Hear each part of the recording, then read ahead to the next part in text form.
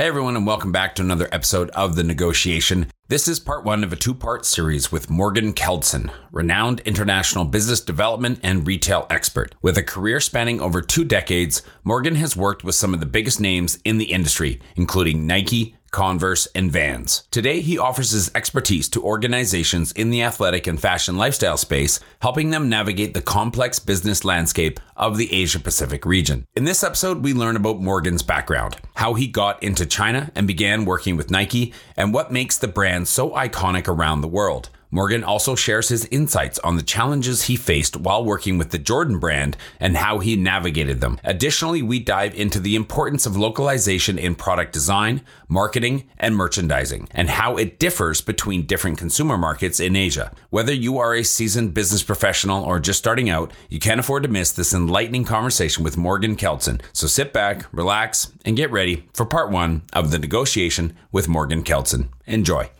So I don't want to say it was easy by any means, but we had a lot of wind behind our back, given that the Olympics was such a focus, and having both the U.S. national team and the China national team under sponsorship, where we had the apparel, we had the equipment, and then obviously with signature athletes, we did some special projects with LeBron and Kobe and Carmelo Anthony, specifically for China, specifically for the Olympics. So we had a lot of weapons to use to really amplify us. And what was great was I had counterparts where we were doing the same in soccer, the same in running, the same in sportswear. So it was really an amazing effort that continues to this day. I mean, obviously with the Olympics, with World Cup, those are the key moments that Nike thrives on. Home to over 4 billion people, the Asia-Pacific region boasts one of the most powerful consumer markets on the planet. Not only is it home to half of the world's under 30 population, but it's also home to more than half the world's internet users. It's a market that no globally minded organization should ignore. But entering markets like China, Japan, or Southeast Asia is no easy task. Just ask the likes of Microsoft, Google, Uber, and Facebook. However, times are changing, and with the right partners, doors are slowly opening as more and more companies find success growing their key markets in APAC. I myself spent 8 years in China, mostly as a venture capitalist, helping early-stage tech companies grow in the Asia-Pacific market successfully. This show is dedicated to uncovering and examining successful Asia market entry and growth strategies by interviewing the experts who've done it before and truly understand what it takes to be successful in the region. My name is Todd Embley, and welcome to The Negotiation, brought to you by WPIC Marketing and Technologies. Morgan, welcome to the show. Awesome. Thanks for having me, Todd. Great to be here with you. First, let's set the stage. Where are you in the world today where you're recording from? So I'm calling in from Melbourne, Australia, where it's summertime. Yes, I know. I'm so jealous. Obviously, I'm in Canada, where it is very much not summertime. I gave the preliminary introduction into some of your background and the brands you've worked with, but can you do me about 10 times better and maybe give a little bit more of a background and introduction into yourself and the work that you do? Yeah, absolutely. So basically, I've spent almost 30 years working for the sportswear and fashion brands you mentioned in Asia Pacific, really helping focus on the brands and the business and growing them across the region. And as you mentioned, right now, I'm currently doing some downtime working with some smaller brands, helping them explore the opportunities in the region. But basically, lifelong Asia guy. So really happy to be on the podcast. Yeah, I mean, and I'm curious to know how you ended up in China. I think everybody who does end up in Asia has a pretty cool story. It's one of those tripped, fell, landed in China, and then stayed for like 30 years. And it's always cool how that happened. So, tell us a little bit about that. And then tell us about how you started with Nike in Guangzhou in 1993. Absolutely. Yeah. So I love telling the story, and it's always props to my mom, who was the one that set the vision very early on. She's actually from the Philippines and born and raised there. My dad met her there, got married, but then I was born in the States. But going into junior high and high school, I studied French. I either could do French or Spanish at my school. And as I was getting ready to go to college, mom said, French is nice, but you're going to have to get a job. You should think about the future, and Asia's the future. So This is back 1987, dating myself. But as I said, props to mom. I went into college at Washington University in St. Louis and decided to try Chinese, and ended up loving it to the point where I was a Chinese major, continued doing my French as well, but also did a business minor. And my whole goal was to see if there was a way to work for a big American company to help crack the China market. And as you all know, looking back at China in 1991, it was a very different landscape than where we are now. So what ended up happening was after I graduated, I did a year of graduate study in Nanjing, ended up getting a job in a hotel in a management training program in Shanghai. And there was a big sporting event that was happening in Shanghai called the East Asian Games. And I ended up working in sales, banquet sales, and I managed the hospitality center that Nike had there for all the athletes and all the employees. So made a bunch of connections and just contacted Nike. And these were the early days where it was probably about 50 people working in the Guangzhou office, and became good friends with the team there and just ended up getting hired into Nike China on the marketing side in 93.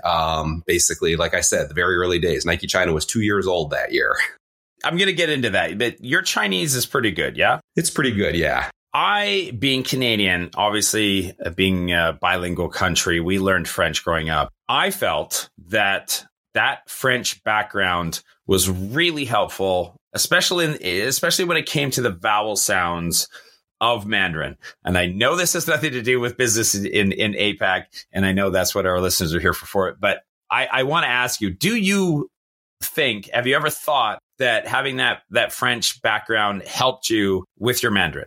Absolutely. I mean, I think part of it is just, your brain as you're training it to learn a different language. And I didn't grow up speaking Tagalog. Unfortunately, that was something my mom tried and I resisted on when I was young. But I think by the time I got into starting Mandarin, I'd already done 6 years of French and just really enjoyed it. And I think, to your point, a lot of the sounds, the way that you vocalize is so different from English, but there is some similarities there. So I do think that if you are, enjoy a language and want to try a different one, I've always wanted to do Japanese, so maybe it's not too late. I've heard that there's some similarities there, that if you have Japanese, it's a bit of an easier jump into Mandarin and vice versa. But you know what? If you ever do go down that road, come back and let us know if it was actually, if your Mandarin background helped you. Okay. On to talking a little bit more about Nike. Okay. So you ended up being with Nike in Asia for 15 years. And then you were with Converse, which is owned by Nike, but you were on that side of the business for another 7 years. Okay. Before we talk about Asia, the geography at a high level, I'd like just to ask you, what is it that Nike does obviously so exceptionally well, right? How have they managed to build this iconic brand that resonates with billions of consumers around the world from your perspective of your work in Asia? Yeah, well, the thing that I'll always say about Nike, that I'll always have the utmost respect for the brand, is the focus on innovation in all regards. So obviously product, but when you look at the marketing and retail and digital, they really are world class. And I'd say not only in this, sportswear space. I think you look at a lot of those iconic brands that resonate with consumers. Innovation to me is the key that I always felt Nike was amazing at. And then really where they've dimensionalized the business is they're still so well grounded in and inspired by athletes, which is their core, but they've also stayed focused on their consumers, which are constantly evolving. You've always got new consumers, young consumers coming in. Just the 50-year anniversary last year for the brand, I think it just speaks to their focus and dedication on that core consumer. And then, I'd be remiss if I didn't say the talent level that they have and how they've invested in their people around the world over the years. I was so fortunate to be able to work in different geographies. They really create great paths for investing in their people to get opportunities to learn about different cultures. And frankly, just some of the best teachers you could possibly have in the industry. I don't know if it's a chicken and egg or a hand in hand, but when you have an iconic brand, I think you have a bit of an unfair advantage to attract talent, because working for those types of brands is something that everybody strives to achieve. They want to be with those kind of brands. As much as people wear Nike Air Jordans or something because they want to be associated with the swoosh. I think it also works in the asset of the people class of a company as well. So, well, kudos to you. I know it's really, really hard to get in. It's a tough position to win. You got in early. You hacked your way in. Kudos to you on going after what you want. Tell us a little bit more about the work that you did for Nike in Asia and maybe some of your results that you achieved that you're most proud of. Yeah, absolutely. So as you said, it was like early days when you look at it from where we are today. And so part of the fun part of being with the brand back then was it was a much smaller organization. There was a lot more opportunity to delve into different areas of the business. And being in Asia, which was a pretty young region at the time, most of my time in Nike was in the footwear product management space, which was really the role was we were representing the markets in Asia and then working with Beaverton to make sure that we could influence the product teams to have product that worked, as well as possible for the region, both performance and lifestyle. And as far as, like the part that I enjoyed the most before we got to the basketball role, which I know we're going to talk about a little later, was being in footwear, being in Asia in the late 90s, early 2000s.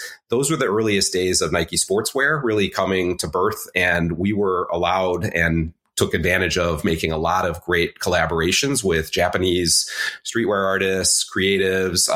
We did all the initial Chinese New Year product for China as we were first coming out. So like, if you were to, one day I'm going to write a book about all the projects that we worked on. And I've got a nice little storage of, ones that we made over the years. But that was some of the most fun part, was working in those early days, and even the early days of the internet, well before you had StockX and GOAT and all of these other, resale channels. It was just the whole hunt of finding those sneakers and making them was a ton of fun. So you have the shoes. I have some shoes, yes. I don't even know if you're allowed to. Let me ask, how many pairs of shoes do you have? In the triple digits. Well, and you should. I think if you had said, oh, you know what, I didn't actually collect any shoes along the way, people would be chucking things around their house or their car wherever they're listening to this. Like, why would you do that? But yes, no, I'm so happy to hear that you did. I'm also incredibly jealous. And diving into that, because your final role with Nike was as the GM of the Jordan brand. The jealousy is ripe right now in the Asia Pacific region. So can you tell us a little bit about that work? Was that an easy sell? Because, hey, Michael Jordan, one of the top 5 most iconic athletes, no matter where you are in the world. So following on that, what challenges? Was it difficult? Did what we think may have been really easy for you to do because of all the said leverage you have? Were there a lot of challenges that a lot of people may not see or know that come with that advantage as well? So start with the good, and then let's talk about where some of the challenges may have been. Okay, cool. Yeah. So actually, one thing at the time I was managing the GM, the Jordan brand, I was also managing Nike basketball. So it was a bit of a hybrid role at that time. The Jordan brand was still a relatively small part of the business globally, unlike today. So it was a hybrid role where I got actually the best of both worlds. I had Nike basketball and brand Jordan. And so for me, to be honest, I mean, it was a lot of work, a lot of pressure, but a lot of fun, because it was the 2 years leading up to the Beijing Olympics in 2008. And so as you can imagine, from headquarters, there was so much focus in all aspects: product, marketing, retail development, everything. So we had a lot of resources. But what I really enjoyed about that was the early days of Nike shifting to the category formation that they called it. So I was the first GM of the category in Asia, and I had counterparts in the US and Europe as well. So there was a lot of jockeying for resources. But what was so fun was everybody on our team was singularly focused on basketball, and we were all super passionate about it. And so you had that laser focus that is, hard when you're a more generalist across a lot of different categories or different brands. So I don't want to say it was easy by any means, but we had a lot of wind behind our back, given that the Olympics was such a focus, and having both the US national team and the China national team under sponsorship where we had the apparel, we had the equipment. And then obviously with signature athletes, we did some special projects with LeBron and Kobe and Carmelo Anthony, specifically for China, specifically for the Olympics. So we had a lot of weapons to use to really amplify us. And what was great was I had counterparts where we were doing the same in soccer, the same in running, the same in sportswear. So it was really an amazing effort that continues to this day. I mean, obviously with the Olympics, with World Cup, those are the key moments that Nike thrives on. So I was just lucky enough to be at a point in time. And then with the Jordan brand itself, Michael himself wasn't playing anymore at that point, but obviously the brand continues to resonate super strong. And, Totally. I grew up in Chicago. So for me, that was a bit of a job of a lifetime. No doubt. I don't know if anybody wouldn't know this, but yes, Michael Jordan was famous from his time with the Chicago Bulls. Were there challenges involved? You would just think this thing sells itself. I don't got to do anything. Like, what kind of challenges are actually involved with that? I think the challenge of anything in a big organization like Nike, and at the time, again, this is, nearly 15 years ago. So it's imagine how much more complicated it is in organization size. So I think the real effort comes from, being air traffic controller, aligning all the pipes, getting everybody together on the same page. And of course, working with the external partners. So I would say it's a little bit like, if you're the athlete itself, I mean, the number of people that are vying for your attention and trying to prioritize things within your scope. It was more of a, we were blessed with so many resources, but at the same time, there's a lot of attention, a lot of pressure. So it's a challenge in that way, but it's more managing the opportunity as opposed to, really scratching out and trying to create something from nothing. You were responsible for Greater China and at various times responsible for a lot of other markets. I believe doing some preliminary research, we counted up to 14 different geographies that you may have been responsible for in conjunction at the same time or separately within the Asia Pacific region, right? So with China, Japan, Korea, Southeast Asia, all of that. Can you tell us a little bit about the nuances of the different markets and how Nike appeals to consumers in some specific regions that you can call out? For sure. My favorite part of working on the APAC region, and as I said, it's, nearly 30 years of being focused on the region, is the sheer diversity that exists across the region. So not that you don't have diversity in Europe or in South America or in other geos, but I think specifically with Asia, if you go from China to Japan to the Philippines to India to Australia, that's one of the parts that I've always loved, is that there's so many local nuances for the consumers in each local market. And even within countries, you have, sub consumer bases. So I think the key is, if you're a brand that wants to be global, it's important to know who you are at your core. And just to reference Nike again, with sport and innovation, those are the areas that are universal.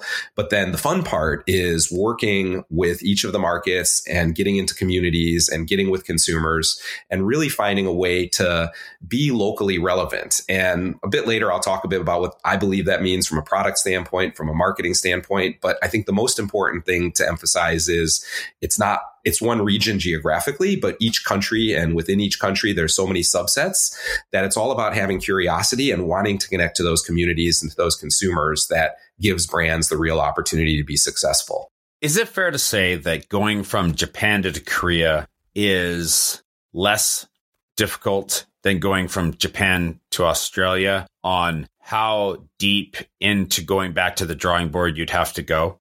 Yeah, I think it really depends. There's so many different angles to business success in our industry. So I think one simple one you could say is, if you talk about apparel and fit, the body shapes that people have in Australia versus Japan definitely creates some opportunities for local relevance. But if you're talking about trend, it could be something like color. It could be something like shapes of product or performance needs, or there's so many different angles to it. I think when you look at North Asia, if you look at Japan, China, Korea, there's a real synergy between the markets as far as influence goes, whether it's music or art, that does influence, this space for product. But I think think it's fair to say, yes, you could break it down where Australia, New Zealand is very different, just happens to be in the same geography.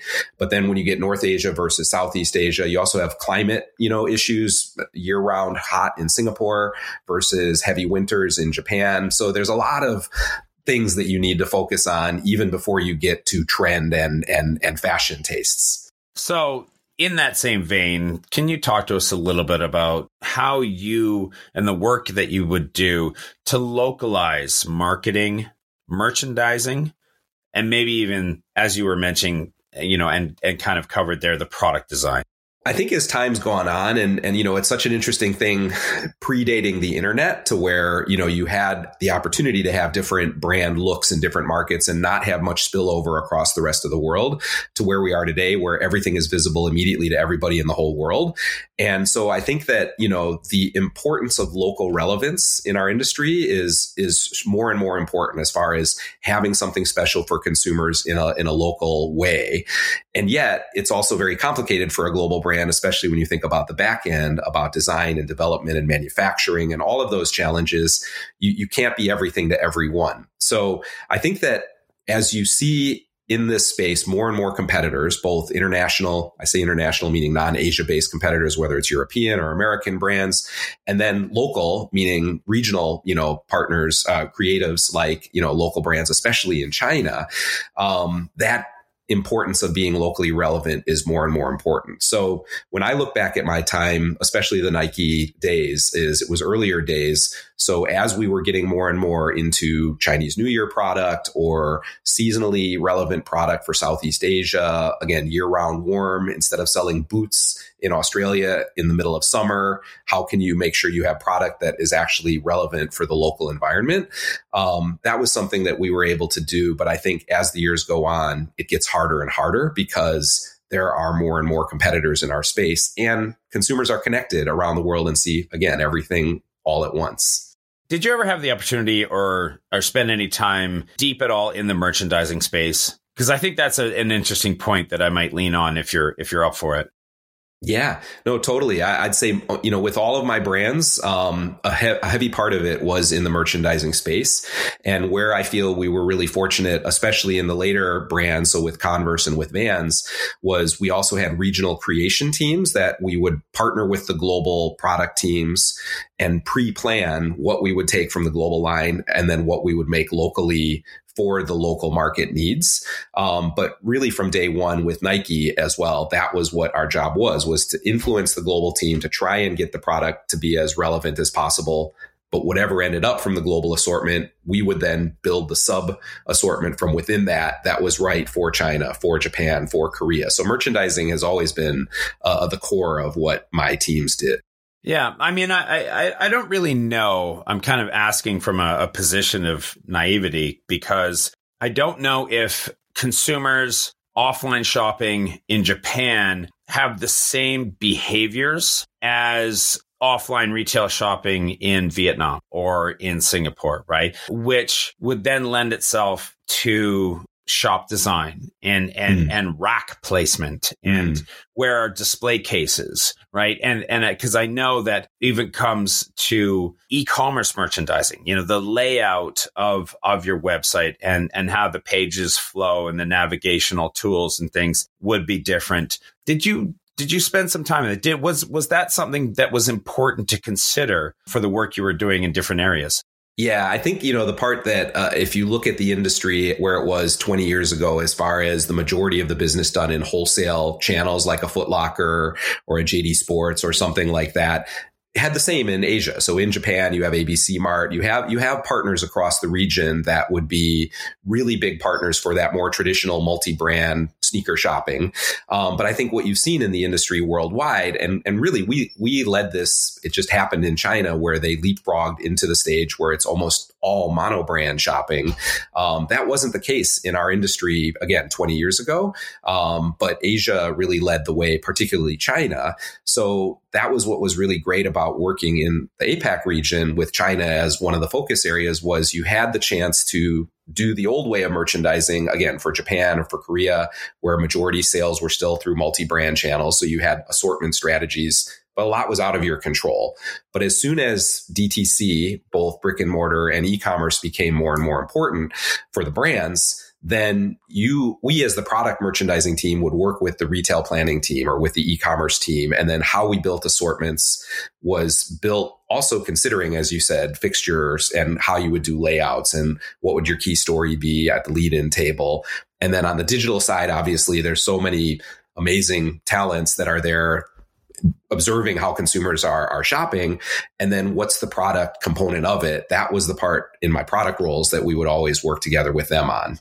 One last little point on the transition from, the Nike kind of Jordan business over to the Converse business. Slightly different attitudes, right? I mean, Converse and Nike back in the day were highly basketball driven, both brands. Converse has, and correct me if I'm wrong, I feel like they're a bit of a skater type of cooler, trendier, for a little bit of a different demographic. So tell me a little bit about that. And maybe if there's some nuances to how the localization strategies might have differed between the two brands.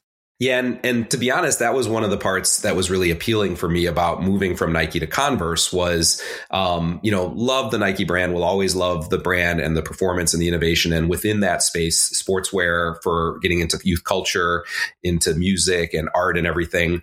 But the Converse piece, if you look at the whole history and you look at the iconic nature, particularly of the Chuck Taylor, it's the OG of OGs, right? As far as the product goes, over 100-year-old.